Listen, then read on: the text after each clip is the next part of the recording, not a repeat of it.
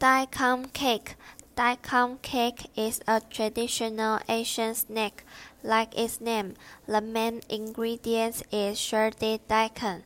For the thickness of this cake, rice flour is added.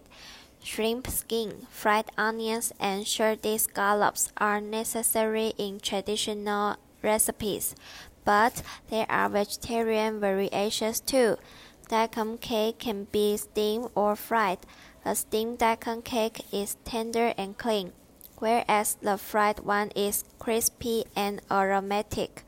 There is also a similar dish called taro cake, which substitutes daikon with taro. Daikon cake is also a snack in Hong Kong. Usually, it is served at afternoon tea time along with other snacks, such as steamed buns or dim sum. Let's get started for this recipe. We will need 1 pint of rice flour, 2 pounds of daikon radish, 3 tablespoons of dried shrimp which I have reconstituted in water earlier. We will need to mix that up. We will also need 3 Chinese sauce, which will dice, and 1 tablespoon of dried shallots. We will also need 1 teaspoon each of soy sauce, salt and sugar, and finally, half a teaspoon of white pepper. First, start by dicing the Chinese sauce into smaller pieces. Then, mince the dried shrimp, peel the radish, then carefully begin to grate. Next, let's mix the batter in a large mixing bowl. Add a bag of rice flour, salt, sugar, soy sauce, and white pepper. Slowly begin to stir and add 2 cups of water into the mixing bowl. Keep adding the water a bit at a time until everything is fully dissolved. Now let's cook in a saucepan. Boil 2 cups of filtered water with all of the grated daikon. We will want to cook it for about 10 minutes or so until it is fully softened and done. While we are waiting, let's start another burner and preheat a non-stick pan. Saute the Chinese sauce for a few minutes until slightly brown.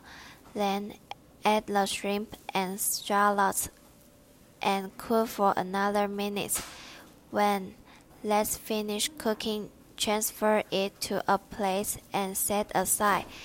Now back to our daikon. The best way is test for the dentist is to do a quick taste test. You will know when it's done once to taste it.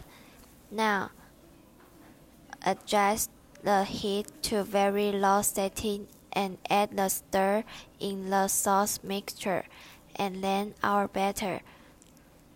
Work quickly to ensure everything is mixing, as it will thicken up very fast. Once it's thickening, turn off the heat and remove it from the stove.